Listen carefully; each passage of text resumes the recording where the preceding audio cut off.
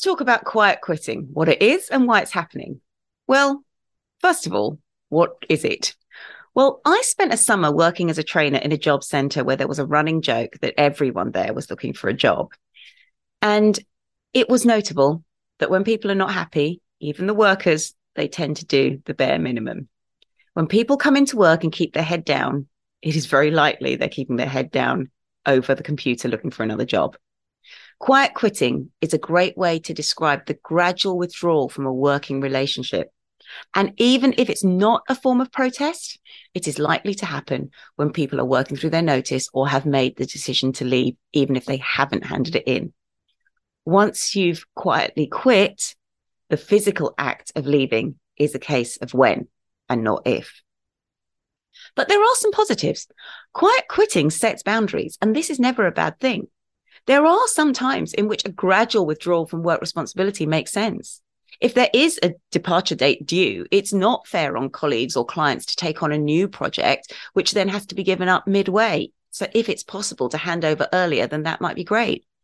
There are also some aspects of a job, for example, being the person who buys the birthday cards, that are maybe not vital. And if you did want to pass on the mantle or simply draw back and see if it's missed, and it can hurt if it's not, then maybe that's not a bad thing either. It is, of course, important not to confuse quiet quitting with laziness or being deliberately obtuse.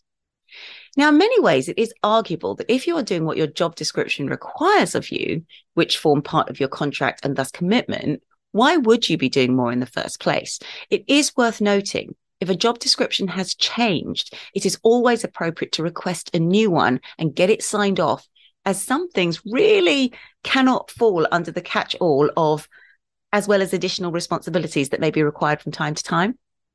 But I do appreciate the situation is a little bit more complex. So sometimes quiet quitting is not because of demands imposed by work. In the first instance, effort cannot be measured. Someone who stays up all night to finish a report without being asked to and produces something which is accepted as a similarly high standard as the person who hammered it out in an hour is going to feel more exhausted and less appreciated than the said hammerer. But that doesn't mean to say the quality of the report is not the same.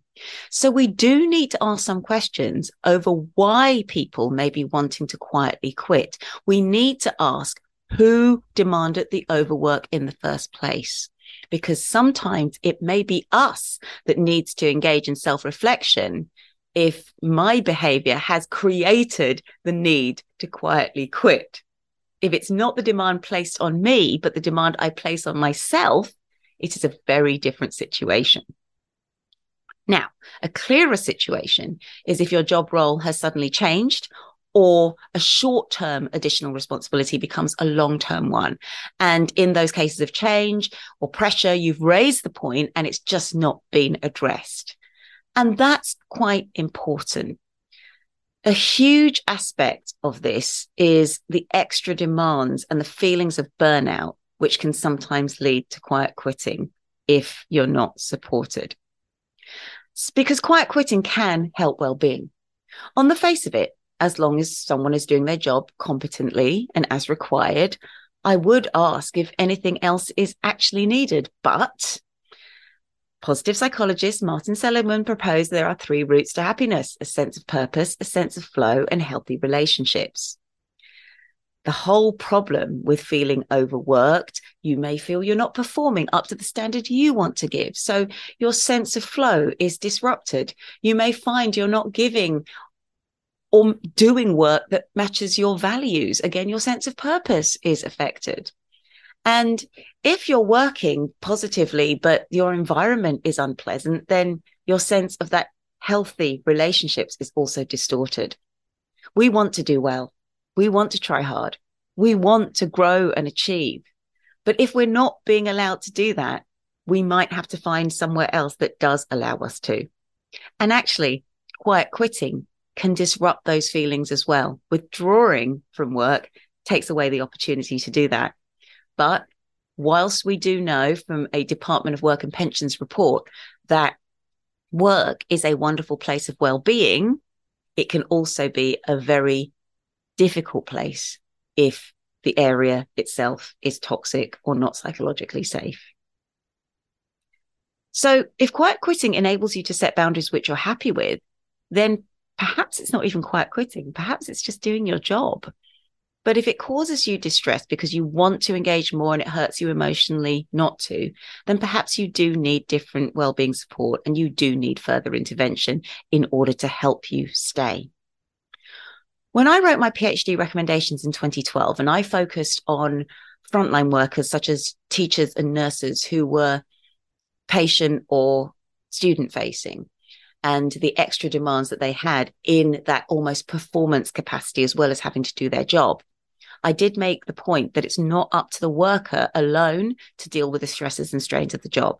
Yes, there are things individuals can do. And yes, setting boundaries is part of that, as well as asking for help or asking for support and raising concerns. But the organization, and sometimes the client too, plays a role in well-being. In my own work, I always tell people I can give you as individuals tips and tools, including boundary setting, to manage your well-being. But if I then send you back to an unchanging toxic environment, is well-being any better than a tick box? Do not confuse well-being incentives with a healthy, psychologically safe culture of being well. So I personally don't think quiet quitting is the solution to the question of well-being. But being able to change a toxic environment so that quiet quitting isn't a factor might be. But should we just stop going above and beyond? Well, people don't actually want to. And if someone is, and they have the time and energy to do it, then in one regard, it's probably not a problem.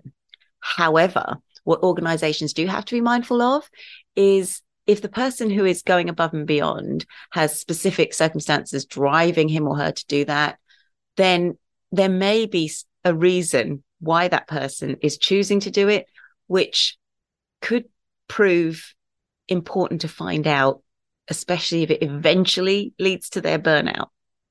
Also, it's important to urge people not to work for free or to sometimes go too far on that extra mile, because this can unfairly eschew opportunities towards those who have the capacity to do it. And that could be very unfair on the people who'd love to, but don't have that opportunity. So if you are quiet quitting, maybe ask yourself the following questions. Do you simply need to quit? Nothing to do with quiet, just hand in your resignation. If that's the case, then look at your financial bottom line, decide what you need to do and how long you have to do it, and maybe take some action. Reflect on your own actions and think about whether your feelings of burnout are placed on you by work or self-imposed. Speak to someone who might be able to change the demands placed on you. And with regards to the last point, know what those changes would look like. Because even if the change comes too late for you, it might help others who come after you. Ultimately, work is a place where people can succeed and feel appreciated, put in effort, and see the fruits of their literal labor. And when someone is quietly quitting, that's a whole opportunity for someone to feel great. Go on. And that's all we have time for. But for more practical ways to boost your well-being, check out my YouTube channel, Dr. Audrey T, Practical Tools for Everyday Wellbeing, or my Facebook page of the same name. Or have a look at my website, www.draudreyt.com, or tune in to the Wellbeing Lounge on Tuesday nights, 9 till 10, for your hour of mental health on NLive Radio.